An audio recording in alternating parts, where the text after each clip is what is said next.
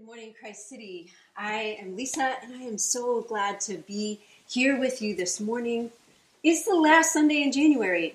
How has a whole month of 2022 already gone by? We've been virtual this entire month, and I gotta say, I feel it.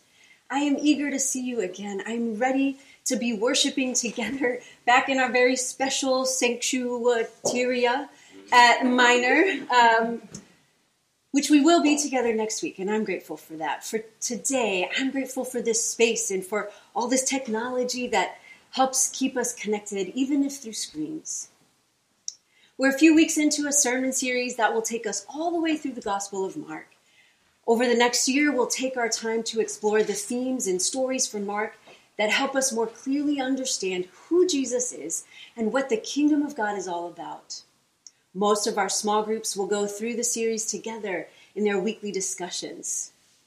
I want to let you know again about the reading guide so you can follow along with it.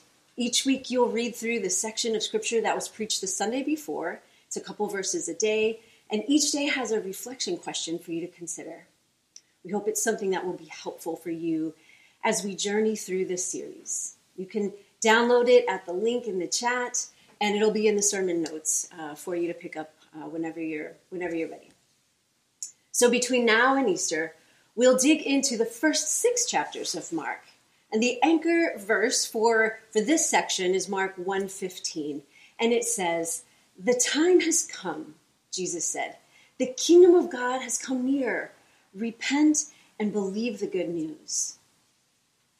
As we read through and listen to these stories, we want to be asking questions about the identity of Jesus, who he is, what authority he has, and why he says and does the things we read about in the text. Studying this gospel together gives us time to question what it means to believe, to have faith, and to repent. What even is repentance? How is it more than just a churchy word we've grown up with that we skip past in the scriptures? How is it more than just a judgmental word that is shouted on a street corner, or even an obscure religious word that maybe we have to ask Siri the definition for? We're being called to repentance in this gospel, away from something and towards another thing. What are we turning to? Drea mentioned last week that it's possible that the author of Mark wrote this gospel account to a community of believers in order to remind them of the true center of the good news, the true values of the kingdom. I'm not sure if you're like me and really feel the need for that right now. I want to feel a fresh wind of passion and the energy that comes from understanding and experiencing the beautiful, subversive, powerful, simple, unconditionally loving, and fully liberating ways of the kingdom of God. I feel like I want to be reminded again. Admittedly, I forget so easily or get distracted by all the things. That's why this study in Mark is so timely, because we need to be reminded, because as a community, we get the chance to remind one another, to tell each other new stories of how God is at work setting things right in our midst. Because the good news of Jesus isn't just about what happens after life. It's about how life right now is good news for you and for me and for our family and for our friends and for our enemies. There's an invitation here to us from Mark, who was writing to an audience who needed to be reminded. The invitation is to not be complacent, to remember, to repent, to turn again, or even for the first time, to the kingdom of God. In today's passage, there are 2 specific themes we'll consider that will serve as reminders of repentance, belief, and good news. Let's take a look at the passage. Well, once again, Jesus went out beside the lake. A large crowd came to him, and he began to teach them. As he walked along, he saw Levi, son of Alphaeus, sitting at the tax collector's booth. "Follow me," Jesus told him. And Levi got up, and he followed him. While Jesus was having dinner at Levi's house, many tax collectors and sinners were eating with him and his disciples, for there were many who followed him. So as with any good story, there's a setting and there are characters and there's a plot line. And you know the setting is the region of Galilee, right along the lakeshore. The characters are Jesus and the crowd and Levi. And as Jesus is walking along the lakeshore with the crowd, teaching them, he comes across Levi, a Jewish man who is sitting at his tax collector's booth. That was his job. And this is where the plot thickens. Jesus does what most people in that day would have considered inconceivable. He says to Levi, the tax collector, "Follow me." Why is this so controversial and surprising? That's because tax collectors were hated by Jews in those days. They were considered accomplices to the oppressive, occupying empire of Rome. Tax collectors often exploited and extorted their own people for the sake of their personal economic security and job stability. As agents of the state, their work kept oppressive forces and systems in place. Naturally, they were enemies and outcasts, completely despised by their own people. Beyond that social marginalization, tax collectors were also excluded from religious life. They were considered sinners and unclean. By the very nature of their work, which involved constant contact with Roman Gentiles, they were ceremonially unfit for worship. Some commentators suggest that they also had little regard for God's law. They were morally corrupt and religiously unfit. All the way around, spiritually, socially, however you look at it, tax collectors were excluded and were on the margins. For Jesus, a well-respected religious teacher, to invite Levi, an enemy trader, to follow him was incomprehensible. I imagine the crowd being bewildered, speechless even, at this countercultural, if not revolutionary, act of inclusion. Perhaps a little surprising too is Levi's response. The passage says that he got up and followed him. He left his lucrative business and steady job security for an uncertain future with a traveling rabbi. What's easy to miss in the words that describe Levi's response are the echoes to something much deeper than him getting up off his chair and walking away from the booth. The words "got up" are also translated in other English versions of the Bible as arise or arose. Their reference and symbolism are linked to Jesus' death and resurrection. It's the same word from last week's passage that Drea preached. Jesus said to the paralytic, "Rise, take your pallet and go home." And the paralytic rose. As you might remember, he was also forgiven of his sins. This thematic get up, rise up, repetitive word will be used later in Mark when directly describing Jesus' resurrection. You see, it's not just a physical word, it's also a spiritual one. Levi was seen by Jesus. He was invited by Jesus to respond. He rose. He got up physically, and his actions embodied the spiritual shift that he was making. This is repentance. He stopped being one way and started being another. He stopped sitting and he got up. He stopped exploiting people and started inviting them. He went from outcast to insider when he got up. His choice to leave old ways and old patterns and old habits meant a new life spiritually and socially. Did it come at a great cost? Yes. I suppose it was like death in some ways. Did it come with great gain? Yes. I suppose it was like resurrection, like getting a second chance at life in a lot of ways. That's the nature of repentance, of getting up, of the good news of the kingdom of God. Levi got up. He didn't remain complacent or shrink back at Jesus' invitation. He stepped into a new kind of fullness and abundance. And I wonder what it means for you today to get up, to rise up. What do you sense is Jesus' invitation for you? Has there been something you've been feeling God encouraging you towards recently? Is it trusting God with a career change, or maybe the need to commit more deeply to a relationship, or conversely, maybe it's the need to step away from one that isn't healthy? is the invitation to taking the next step to get free from an addiction that you've battled. Rising up for you could look like freedom and liberation from that thing that has entangled and controlled you for so long. Could it be trusting God to walk with you as you bravely become honest about your mental health challenges and finally move forward getting the help you need? Maybe rising up is being honest with God again about your doubt and the fact that faith has felt like wandering in a dark desert. Drea preached last week about healing. Have you been afraid to ask for healing? Get up. Don't remain complacent. Don't shrink back in the presence of divine invitation. Let me say it again. Don't shrink back in the presence of divine invitation. Rise up. Respond to Jesus' invitation with confidence. Remember, church, that it's not about how cleaned up your act is or how perfect your life is. Friends, this is Jesus. He is sufficient for all that you and I aren't. Rise up. Turn to him and believe the good news. That is the very first step. But it isn't the only step. You see, immediately after Levi got up and followed Jesus, he invited him over for dinner. But the passage is clear that it wasn't a dinner for the two new besties.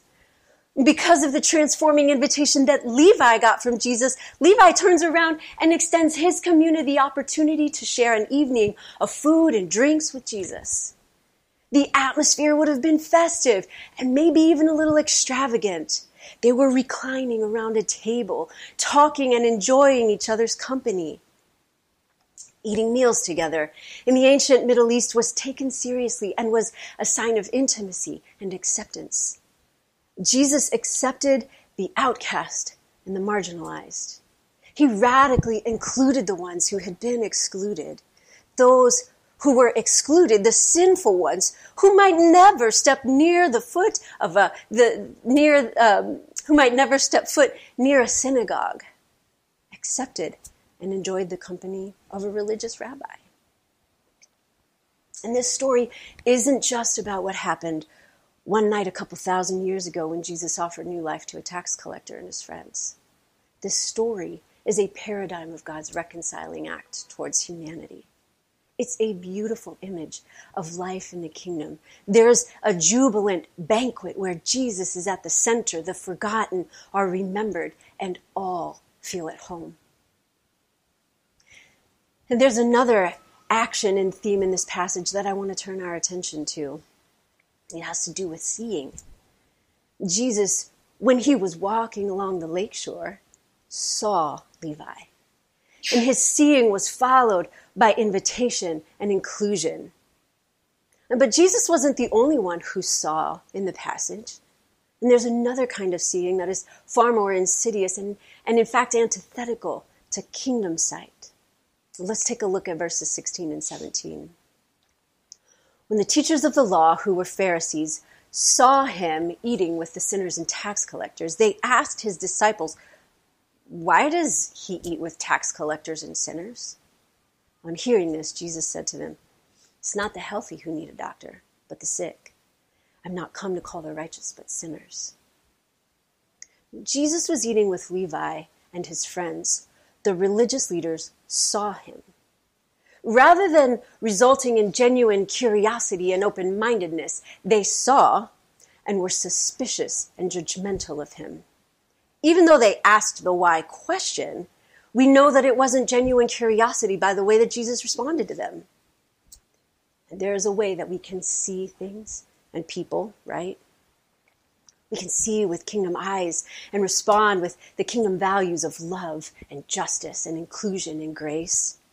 We can also choose to see in ways that are contrary to the kingdom, that may even be well-meaning, but are harmful all the same.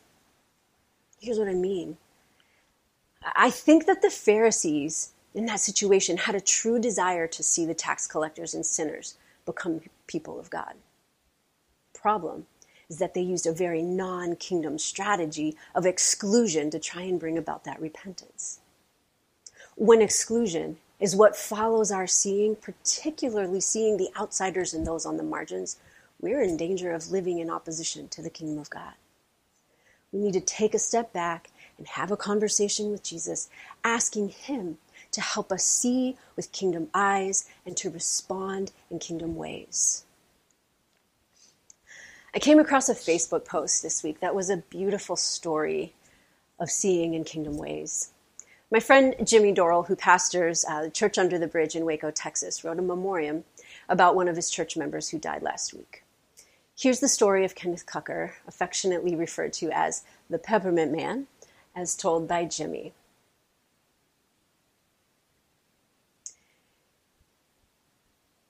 Our longtime friend and fellow church under the bridge troll died last week, but left a legacy unlike few folks I have ever known. He ran away from home at age 15, went to the war in Vietnam in the 60s, got PTSD, and then went to prison for a burglary. It was there in his cell that he picked up a Bible that he could understand, the NIV, which he read from cover to cover in just 3 days, and then knelt down by his bed to cry out to God to save him. When Kenneth was released, he returned to Waco to begin his new life, only to be rejected by 2 churches who would not let him enter due to his appearance. Homeless and sleeping in a culvert, he then showed up at church under the bridge and asked if he could sit down and worship with us. We told him he could be a deacon for just showing up. For the next 25 plus years, he became our friend. He asked thousands of questions, drove his raggedy truck, and even went to college classes.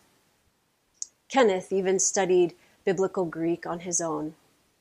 Besides sharing funds to the poor from his small veterans check, his joy was passing out peppermints to anyone he saw.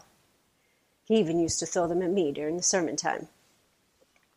He once asked me, "Why do Christians in the church reject people because of their appearance or peculiar ways?" Tomorrow we will celebrate Kenneth's life. He called himself certifiably crazy due to his VA diagnosis. In retrospect, maybe he was more sane than most of us. I love that story of seeing they saw Kenneth. And when we choose to see through kingdom eyes and respond in kingdom ways, we have the privilege of knowing and experiencing the nearness of the kingdom through people like Kenneth, the Peppermint Man. The truth is, though, that sometimes we just don't see. Either we choose to ignore people or we structure our lives so that we don't have to come into contact with them. I have to confess, I'm guilty of being too busy right now to be present with people on the margins that I know God has put me in relationship with. My choice to add or maintain certain things in my schedule means I don't have the flexibility to spend time with them, to serve them, and to be served by them. I know that Jesus is offering me the invitation to slightly simplify my schedule in order to be with him among them. I can choose to say yes to this invitation and be liberated from the tyranny of an overloaded calendar that just keeps me distant. These special friends have significant obstacles in their way, and let's face it, I don't have the answers for their issues. I certainly can't fix their lives, but I can see them. And that is both a blessing to me and I think to them too. What's more is that I get to live into the good news ways of Jesus when I spend time with them. And that is often tremendously life-giving. It shakes me out of the complacency that slowly dulls my soul. At the end of the passage, Jesus uses a parable to describe a spiritual reality. Throughout this whole section of Scripture, Jesus was demonstrating a new way of living faithfully with God that stood in direct opposition to the empty religious rule-keeping and exclusionary judgmentalism that had become the norm. The new reality of the inbreaking kingdom of God would not fit with the old system. He tells the Pharisees, the religious leaders, no one sews a patch of unshrunk cloth on an old garment. If they do, the new piece will pull away from the old, making the tear worse. And people do not pour new wine into old wineskins. If they do, the wine will burst the skins, and both the wine and the wineskins will be ruined. No, they pour new wine into new wineskins. And these references to patching cloth and stretching wineskins may be less relevant now than they were in Jesus' day, but their truth and their application still remains the same. New things can't always be mixed with old things in old ways. They're incompatible and have to be replaced. So here are some questions for us today.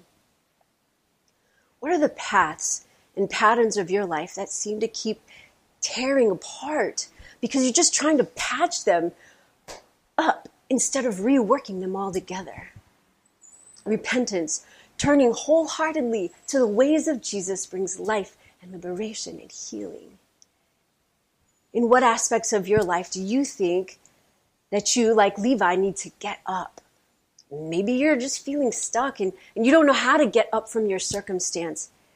Have a conversation with Jesus before moving on to the next thing this morning. Maybe plan to chat with someone in your small group this week. One final question. What are some ways you need to see with kingdom sight? Who or how can you see like Jesus? I would invite you this week to consider these questions. Pray about them. Journal it out. The good news of the kingdom has come near. Repent and believe.